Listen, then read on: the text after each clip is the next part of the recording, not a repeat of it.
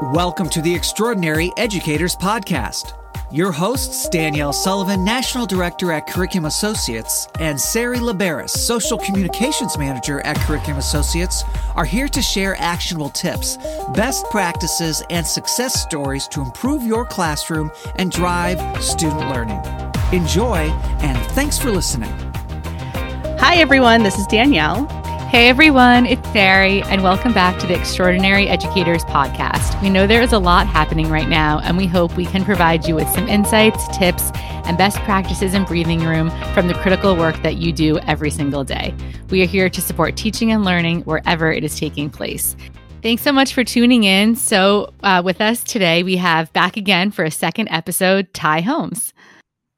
Hey, everybody. Ty Holmes again. Happy to be back. I'm a National Director of Content and Implementation with Curriculum Associates, and I'm excited to have another opportunity to chat with you. Yes, we're so excited to have you back.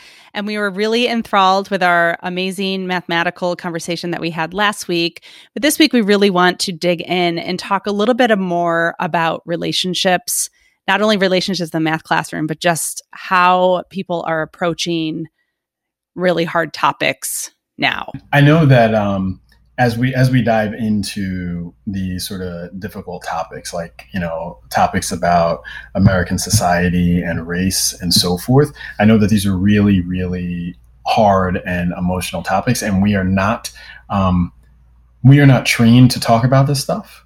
Right? We're trained basically to not talk about it, to avoid it until it bubbles over, until, we're just raging and, we come together with all of this emotion and energy, and then that dissolves, and then we go back to, our sort of separate corners, if you will. And then in another 50 years, it bubbles up again.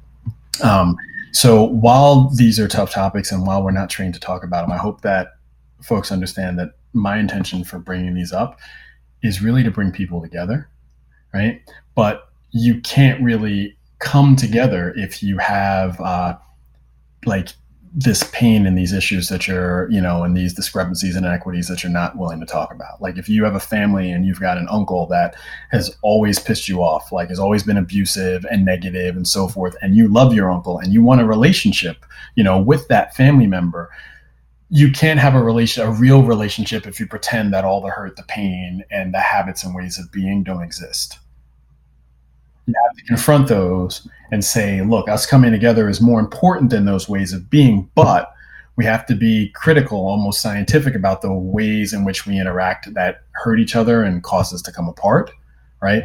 So that we can truly have peace, reconciliation, and come together. Because that's really, in my mind, that's really what this is about. I think that anger arises when there's a perceived lack of love in the world, right? Omission causes pain. The stuff we leave out, it really does cause pain, and that pain grows. And sometimes it grows so strongly that we don't even know how to express it, right? So when it comes out in a way, and it shocks people, right? So I think it's really important to be as inclusive as possible, especially for groups that are just historically not included, so that we really begin to learn how to come together and be a real community. I mean, there's so many things I think that keep us apart, but we've always had these sort of written ideals, right, with fine print. And the devil is really in the fine print, so to speak. But we want to live those ideals because they give us a North Star, if you will. And that, those ideals are the things that can make a more, I think, loving and just world, really bring people together. And that requires, coming together and talking about the places that hurt. It's energized information, it's guidance, it's fuel, it's designed to give us the energy to get up and literally find the love. That's why I think, these things will continue to happen until we're just willing to be honest about how America is set up, the sort of the other untold narrative of America, and how it's created where we are. And how a huge part of that creation has been keeping people apart. And I would say I would add to that, not only is the narrative keeping people apart along racial lines, religion lines, LGBTQ, I never say that right. God, and I'm part of the community. LGBTQ lines. It is really hard to be a human right now. And it is hard for us to stay connected, even though we're forced to be 6 feet apart and we're trying to stay informed, but it feels like whiplash every 2 seconds. And I love what you said. I mean, this is what I heard you say, is returning to love, getting back to what matters. And even the way you were just talking reminds me of what you just said last episode around math discourse, because what you were talking about, Uncle Grumpy, let's call him Uncle Grumpy, right? Sometimes students come to the math classroom with math trauma and previous experiences and a lot of hurt and feeling like they don't deserve to be in the math class.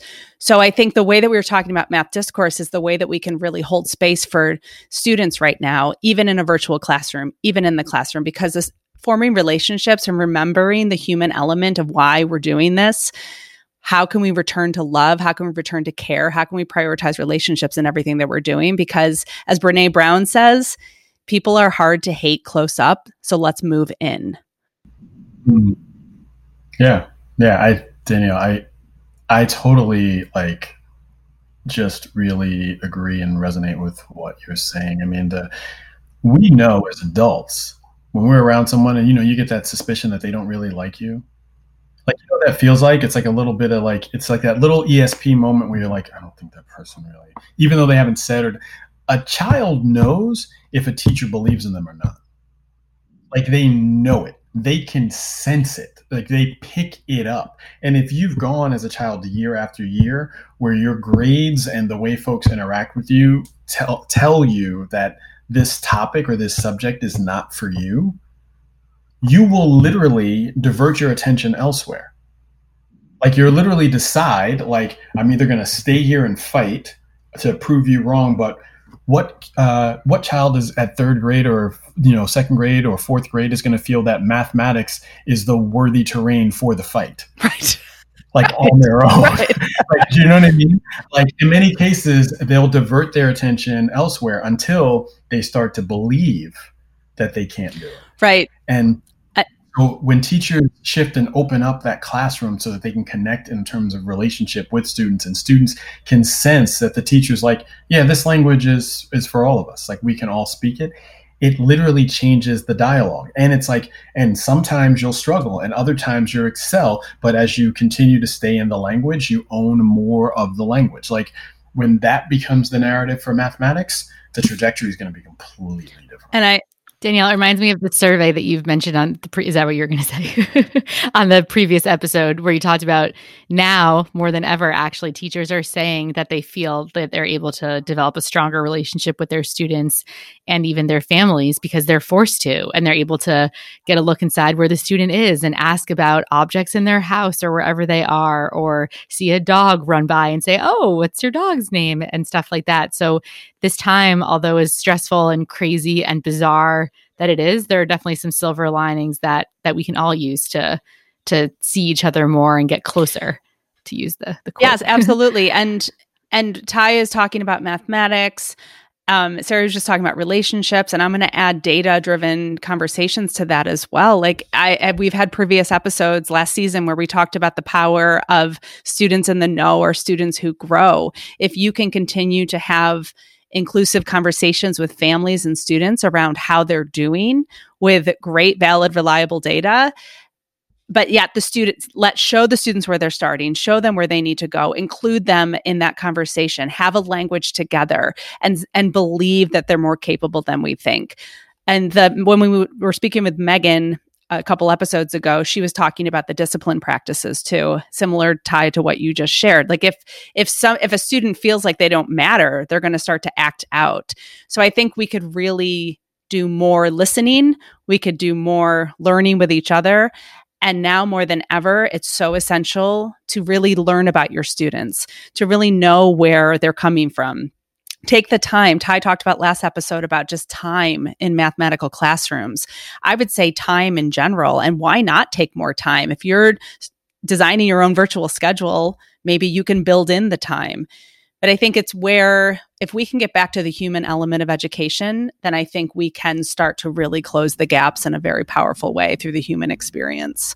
Absolutely. And I feel like kids, like I watch my own kids, like they come home and they'll tell me, like if they think a teacher does not like them, I watch how their attitude toward the class changes for the literally direction. Like all of a sudden bells are ringing. Yeah, like if they think a teacher like doesn't like them, they don't want to work as hard. They don't want to engage.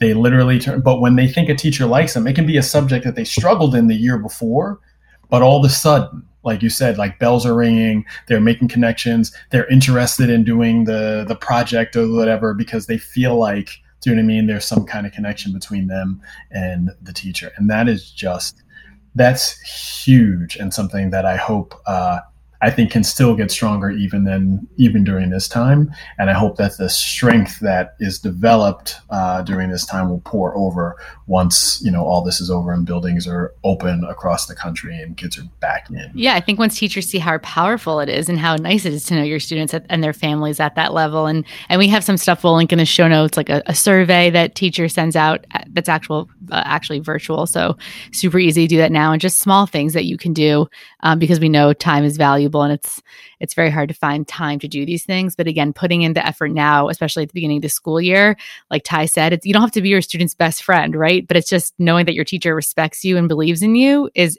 enough. And figuring out what you are doing or what you're not doing. Who are you calling on? Who are you not calling on? Who are you asking questions to? Who are you not? And really digging in there so we can ensure that we're setting the bar high for all of our students. And not being afraid to have real conversations with your students, and not being afraid to say, how are you today? And no matter what your students' background are, but just really seeing them and listening, because so many times you have such a powerful role as an educator to check in from, a 5-year-old to a 25-year-old. How are you doing today? Because we were talking earlier about the news and how overwhelming everything is. So create a safe space. Check in as humans. We have resources too. We have a little chart that you can use in your class that we have one of our characters, Yoop, of how are you feeling today? So you can use that as a check-in if you're interested. We'll link that in the show notes too.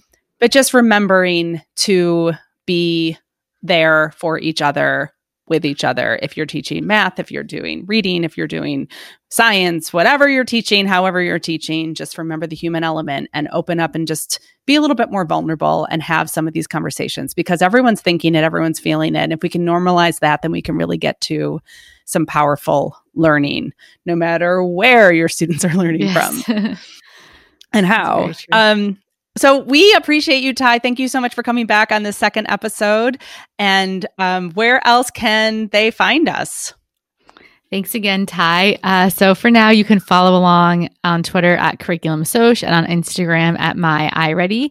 And please be sure to tag us in your posts so we can see all the amazing things you are doing wherever learning is taking place this year. And if you have feedback for us, a topic of interest, or want to be interviewed as a guest on the podcast, please email extraordinaryeducators@cainc.com. This is about you. We are here for you. So until we meet again, be you. Be true, be extraordinary. This podcast is produced by Curriculum Associates and is the copyrighted material and intellectual property of Curriculum Associates.